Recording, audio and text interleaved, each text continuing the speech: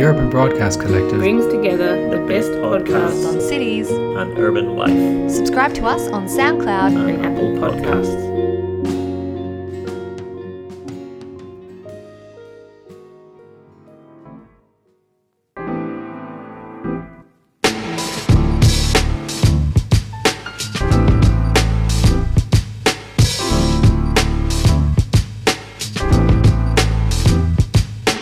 This podcast is supported by the Victorian Planning Environmental Law Association, more commonly known as VEPLA. VEPLA is a non-political, multidisciplinary professional association concerned with planning, legal and environmental fields. Welcome to PX52 today. I'm Jess Noonan and as always I'm joined by my colleague Peter Jewell. Hello Jess. Today we have another exciting interview. I feel like we've had quite a few very exciting interviews recently. Today we're interviewing Koos de Keyser from DKO Architecture. As founding partner, Koos de Keyser is actively involved in all DKO projects throughout Australia, New Zealand and Southeast Asia. He is a respected architect and urban designer with a particular strategic understanding of residential design in all its forms.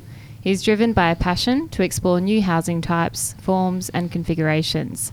This has given rise to a number of innovative apartment and housing design responses, embracing and enriching contemporary residential lifestyles. This passion for interrogating convention, coupled with a firm commitment to architectural integrity, delivers a strong emphasis on sustainable communities, setting new benchmarks for contemporary residential development. He's also a panel member of the Victorian Government's Design Review Panel, focusing on improving the quality of built environments. Welcome to the show, Koos. Thank you very much, Jessica and Peter. It's very nice being here. Koos, what do you see as the greatest challenges for the architectural industry at present? I think the biggest challenge for architects today is keeping abreast of the way society is changing. I think architects and architecture have changed immeasurably in the last 20, 30 years. The way the industry is put together, working with project managers, working with builders, and I think that architects have somewhat lost a little bit of their importance in the process, and I think the biggest challenge is actually redefining the importance of architecture and design in the actual building process in this country. Where does that come from? How can that be changed? I think there are a number of passionate architects that are advocating for the industry and for quality architecture.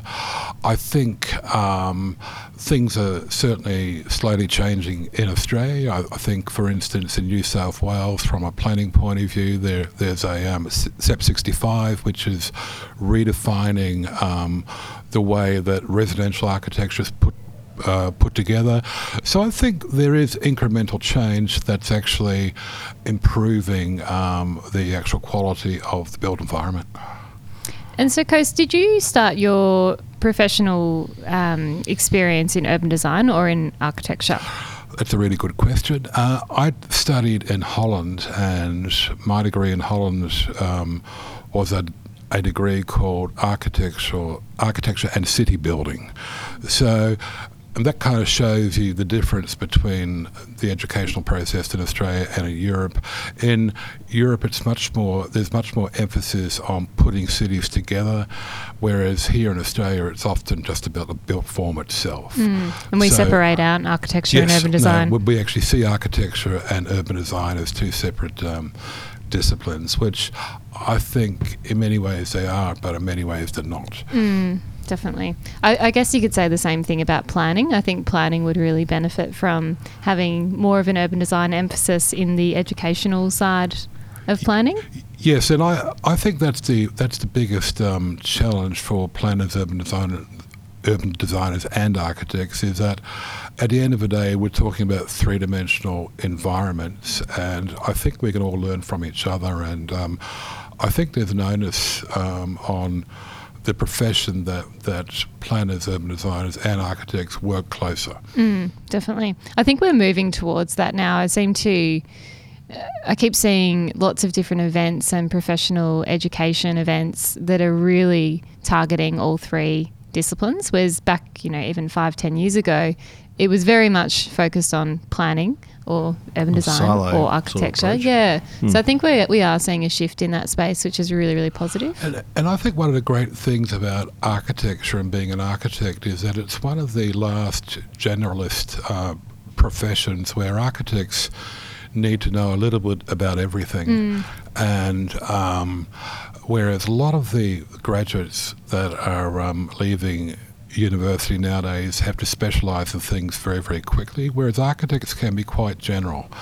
And I think that's a really good thing. Just going back, why did you do architecture in the first place? What motivated you to do that as a student? I think ever since I was a little kid, I used to draw a lot. And I grew up in New Zealand from a Dutch family. My parents went back to Europe.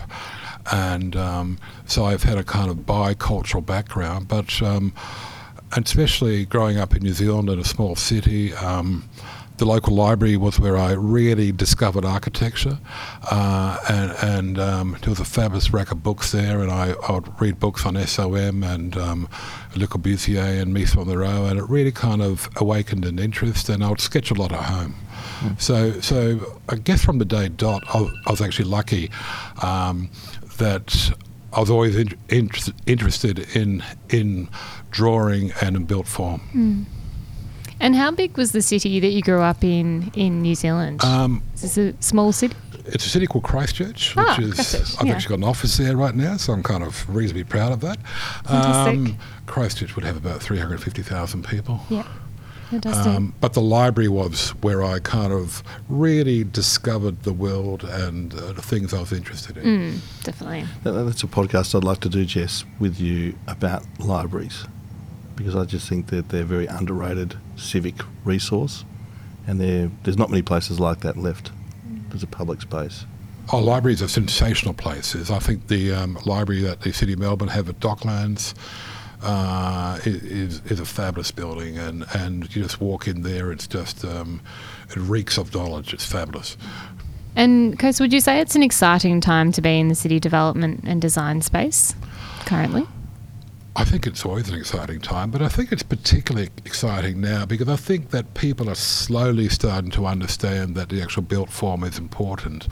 I'm probably a little bit disappointed about some of the built form outcomes in Melbourne in the last 5 years. I think a lot of the towers that are being built in the city are disappointing, and I think that the general population has started to understand that the sense of urbanness is actually really important, and people prefer Collingwood to Docklands because there's a streetscape, there's an activation, there's a vibe there that they find really attractive. So I think there's a huge challenge, and it is exciting as an architect to actually find the kind of triggers that actually make a place special. And I think that that's the ongoing challenge, I think, for the architectural profession that you also asked, Peter, is kind of what are we adding to the actual sense of place? What are we adding to the street? What are we adding to the suburb?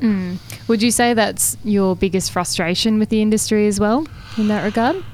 I think that is, I think that is a frustration. I think that there's a bit of an obsession about what things look like.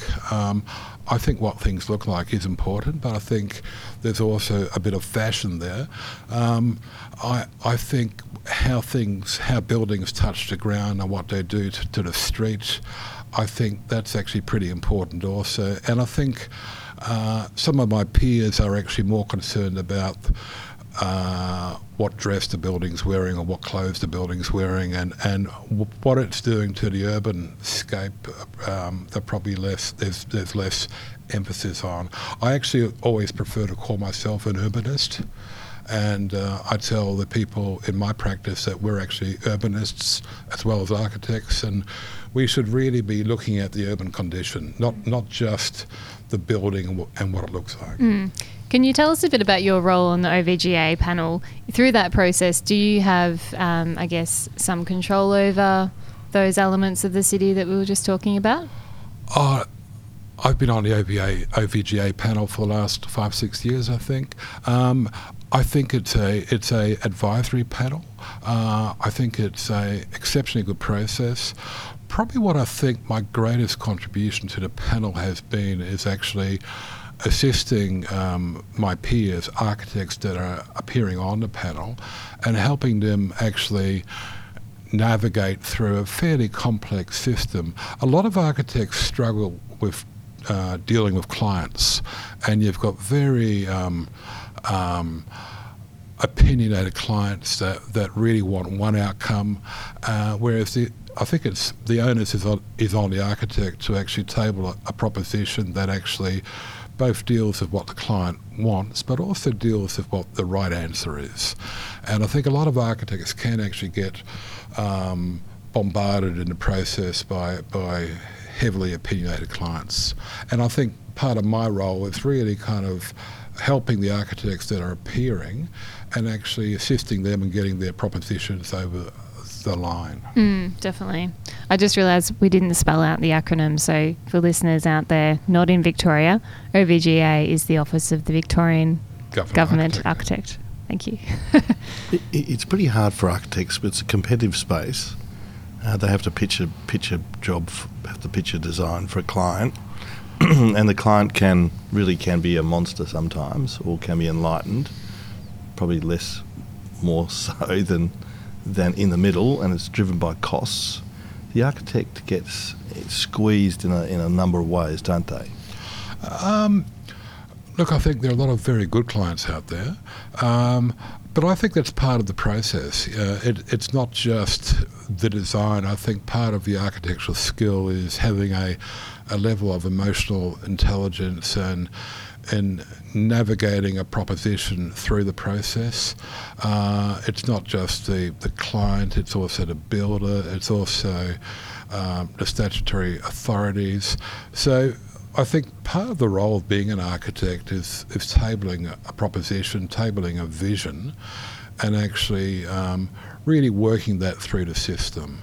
I always tell the staff that work for me on every project, you really got to figure out what the 4 or 5 aspects are that you're not going to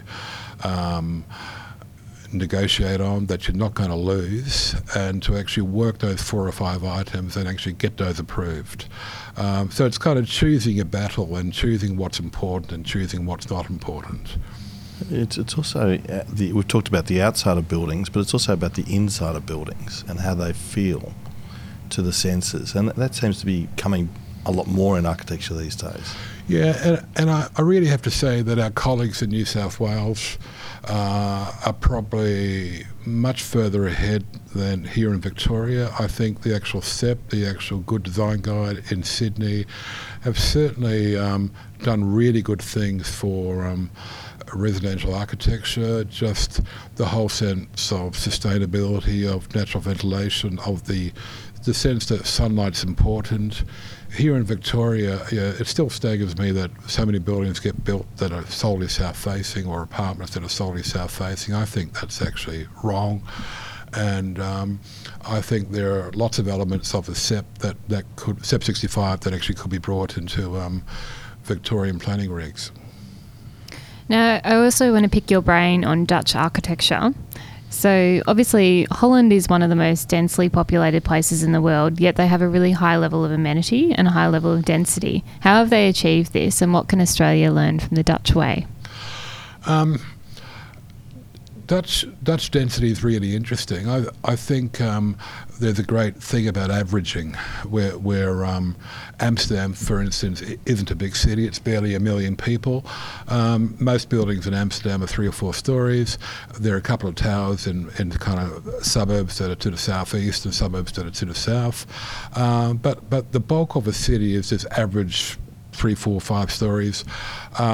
Whereas here in Australia, we've kind of got this methodology where we have these really high density city centres, both in Sydney and Melbourne, tall buildings on podiums, and then there are these suburbs that are basically sprawling suburbs that are no different in Melbourne, Sydney, Perth and Brisbane. They're very similar, very low density. So what the Dutch do very well, what most European countries do very well, is that the basic density is much higher than we're talking about here. The average suburban density here in Australia would be something like 10 dwellings a hectare, whereas in Holland it would be something like 35 dwellings a hectare.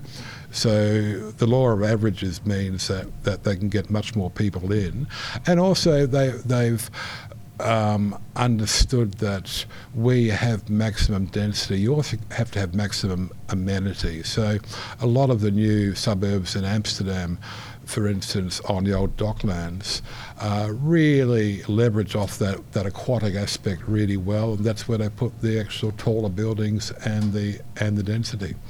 And so do architects in Holland play a greater role in the design process as well than in Australia? Or is it very similar?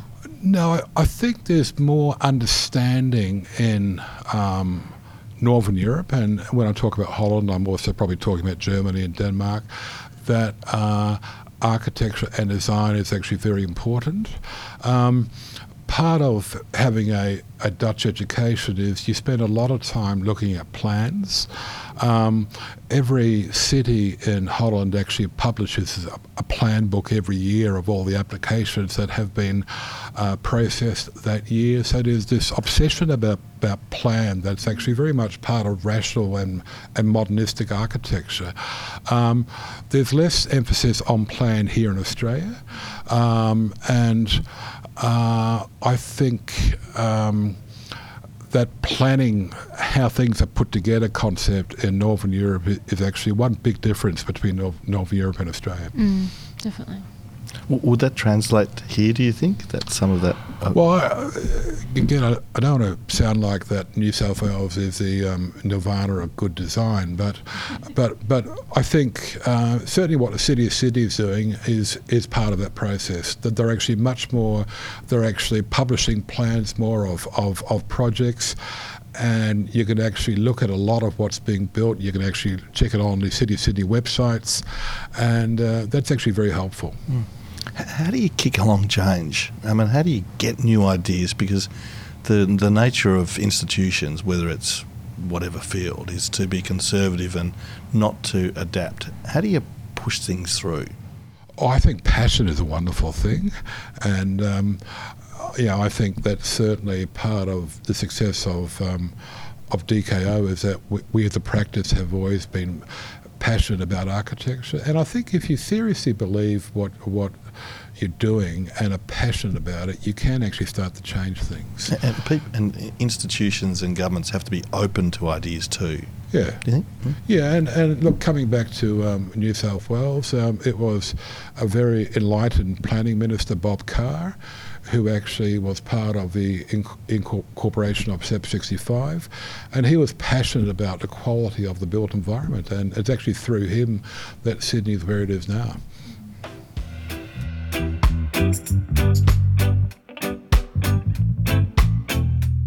Thank you to Song Bowden Planners, who offer excellent personalised service. Call Dave Song or Dan Bowden through details on our website. Also, we thank Victorian Planning Reports, our very first supporter. If you want the A to Z of planning decisions in Victoria and excellent editorials, please get yourself a subscription to the VPRs. Details on our website.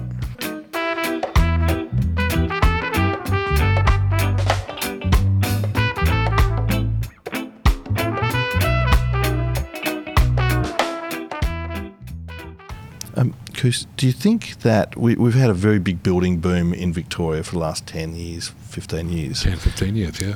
And there's been a lot of development. A lot of that's been concentrated in certain areas around the CBD and in the CBD. There's one view that we've really blown a big opportunity to create good spaces. Can you talk to that? Look, I think it's a really interesting question, Peter. I've got 3 children, and they tell me that they love Collingwood, they love Fitzroy, but they don't like Docklands. And so for listeners outside of Victoria, Collingwood and Fitzroy are inner city suburbs that were developed in the 1850s, 1860s. And have a vibrant streetscape, a density that's actually very attractive, whereas a lot of the new build and is high-rise towers on podiums. And it kind of worries me, for instance, suburbs like Fisherman's Bend, that are huge opportunities for the city and for the state and for the country that could be fabulous urban renewal areas. It kind of worries me that the city and the state aren't taking a more prescriptive view of what they could be. I still, one of my favourite cities in the world is still Paris. You walk through Paris, most of Paris is 7-8 stories tall, and there's a sense of vibrancy that's actually really special. High-rise towers on podiums that are skinned by residential architecture and built form just don't have the same feel and just don't have the same sense of place. And it kind of worries me that we're often relying on developers who are really mining air rights to actually create a built form that I think won't quite stand the test of time. And I'm always intrigued by what the younger, certainly what my kids like, and it's interesting that they like vibrancy and streetscape and activity and hotels on corners and just a sense of a different type of environment. And I think a lot of the new environments that we're building now don't actually create that sense of place. It shouldn't be that hard, should it? I mean, this is a really good opportunity we've got to do this right, because as you say, once it's done, it's done. Yeah, I think part of the challenge here, as I said, is that the state sees development as an economic lever, whereas I think yes, it is that, but it also needs to be a vision of what the future could be. I think we should be the clever country, the clever state, and I think we can have an environment that's actually vision defining and very, very special. Is that more demanding government? Is that government demanding more from projects, do you think? And what do you think, Jess? Yeah, I think it is, definitely. There's really not a high expectation in that regard, I don't think. Yeah, I think the government could actually, and again, certainly City of Sydney has quite prescriptive DCPs and envelope controls over major parts of the city. So the City of Sydney is actually providing a vision of what the environment could actually be. Here in Melbourne, there are plot ratios 18:1 in the CBD. That's one of the only controls, plus some setbacks that we have. I would actually like the controls to be a lot more prescriptive, to actually have a greater sense of creating a vision of what this place could actually be. Mm. And what about long-term adaptability of these buildings? Do you think that's something that we're incorporating enough in our design? No, I don't. And I think the latest planning amendment, C308, that the City of Melbourne brought in, has a adaptability clause that car parks and podiums need to be adaptable to office space.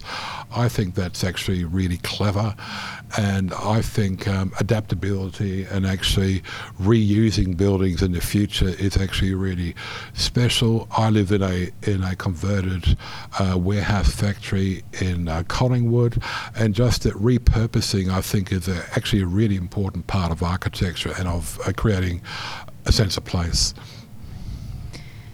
Some would say that to date, modern architecture hasn't exactly infiltrated our suburban areas, particularly in Victoria.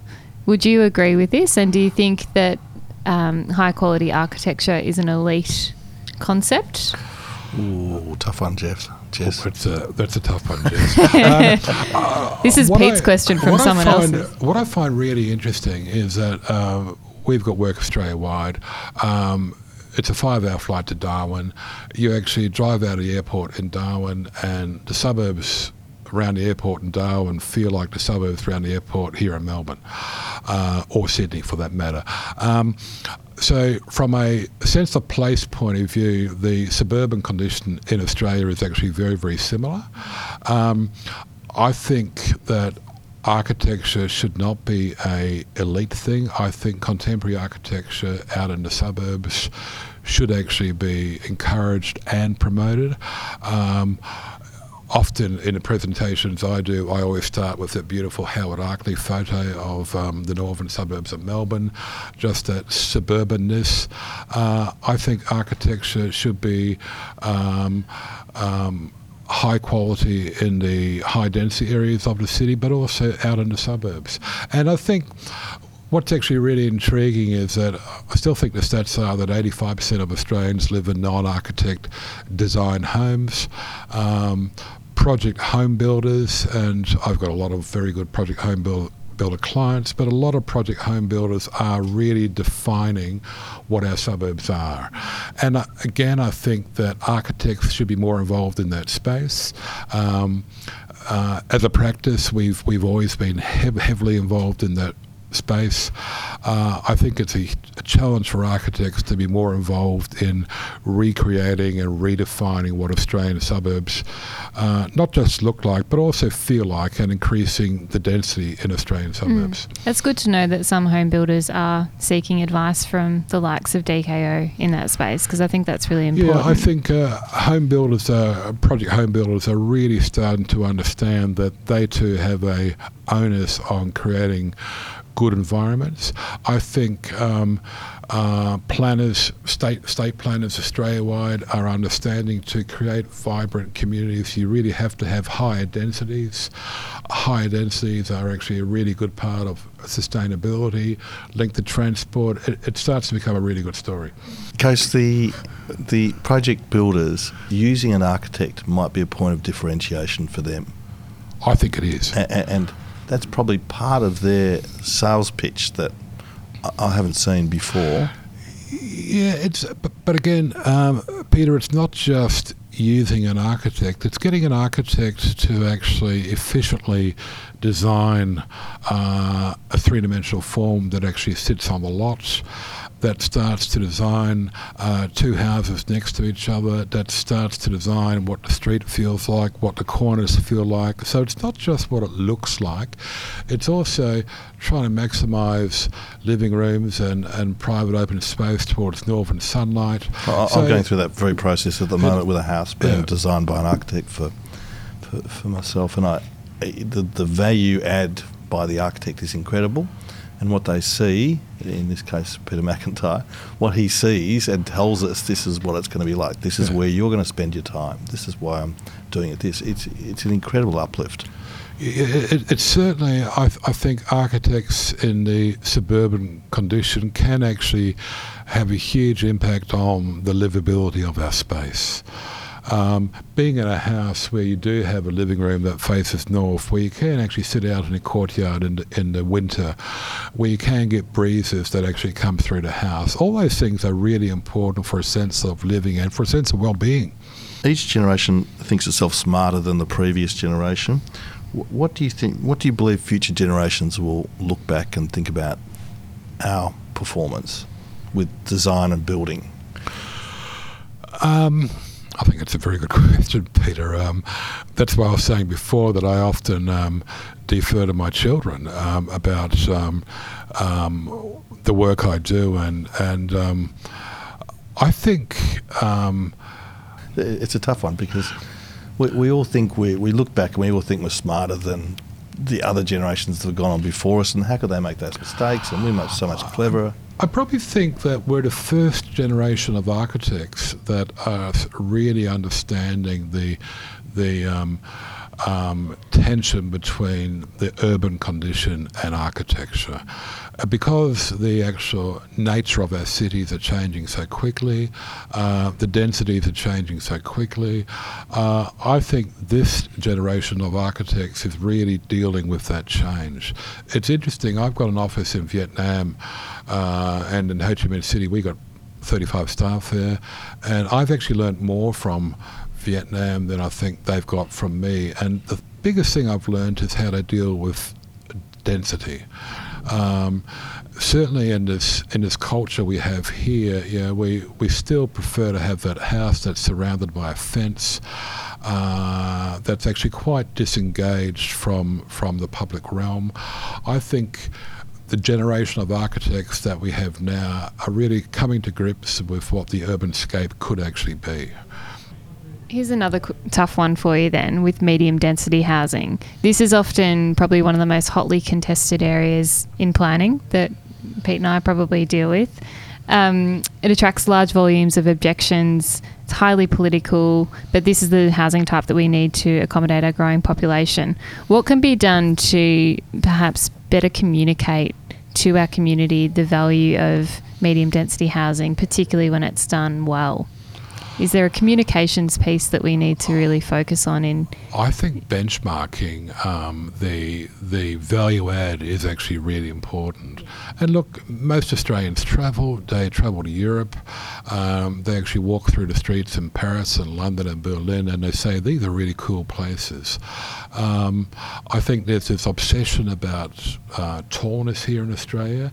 I don't think tallness is actually the real issue. I think it's providing an appropriate density, providing a density around major transport nodes, I think is a logical outcome. And I think it's communicating the upside in a three-dimensional form. It's not just a written document, it needs to be a look and feel. So I think really starting to communicate that to the community, that there is an upside and you are going to get this really exciting urban environment. I think we've got that missing middle. We don't have, as you say, we've got the tall buildings around the cluster around the CBD, and then it just goes flat. And then you might have occasional sort of, but we don't have that mid-range. It's like we either have a Land Cruiser or a little Mini. We don't have anything in between the product choice, because our society is very, very diverse now. Yeah. The number of people living by themselves or two people households or... As an architectural studio, we also undertake our own developments from time to time, and what we normally do is we actually test our ideas. Our most profitable development to date has been building five-storey townhouses on a 163 square metre block of land in Collingwood. Again, a urban suburb, but that density equates to something like 400 dwellings a hectare. And most high-rises wouldn't achieve that same density. The other thing that's interesting about that project, which also won an architectural award the year we submitted it, is that all the real estate agents said, 5 stories, you have to put a lift in it. We basically said, look, there's not enough space to put a lift in it. We solved that project in a week. Which project was that, out of interest? It's Bedford Street, just almost on the corner of Stanley on Smith Street and Johnson Street. And it kind of really taught me and taught us as a practice that architects can lead the way. I think the market is very receptive to change, and a lot of agents look backwards, and I think that's part of the role of the architect to actually say, well, yeah, that's fine, but you can do things in a different way. I still recall saying to the agent who actually sold the terraces for us that in Amsterdam, all the canal houses that line the canals are 5, 6, 4 stories. None of them have lifts. Why can't we do the same here? We need a lot more freedom of thought, I think, Jess. You're talking about medium density around train stations, but one thing, what about medium density around public parks or other places or rivers or, because the transport will come to those places, particularly with the new transport forms we've got. You think? Yeah, I think we need to be a bit more relaxed about things. I think maximum amenity should be maximum density. I do think, and one of the biggest things that's quite sad about Fisherman's Bend is that the government hasn't put a heavy rail access to Fisherman's Bend yet. I do think railway stations are important, and actually public transport is important, and I think that's the natural way to increase density. But certainly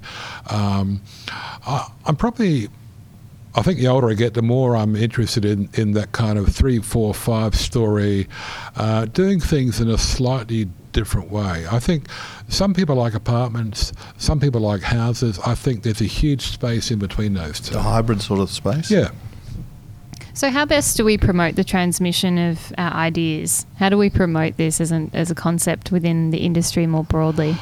Oh, look, I think I'm a member of the AIA. I think it's incumbent on the profession to actually encourage good design.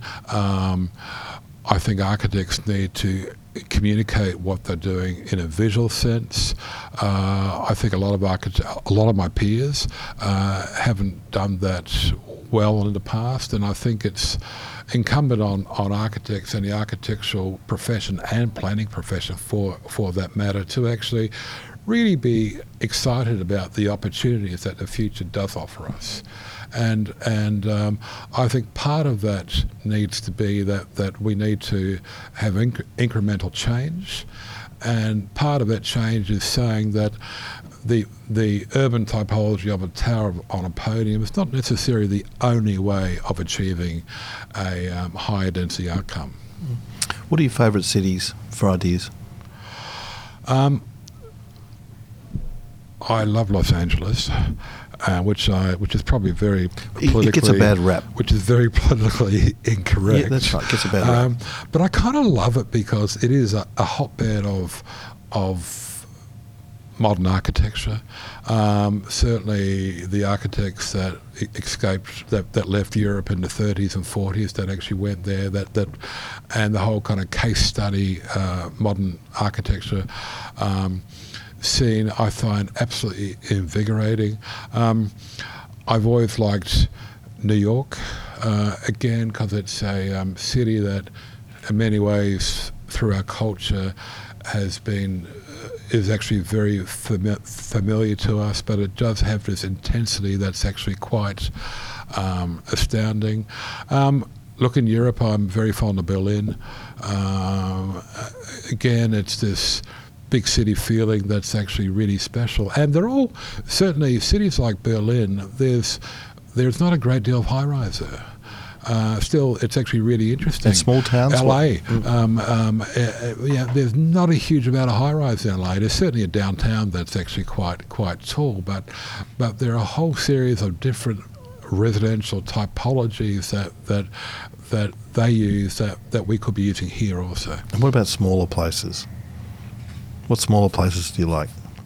Well, I love Byron Bay. Smaller places. I've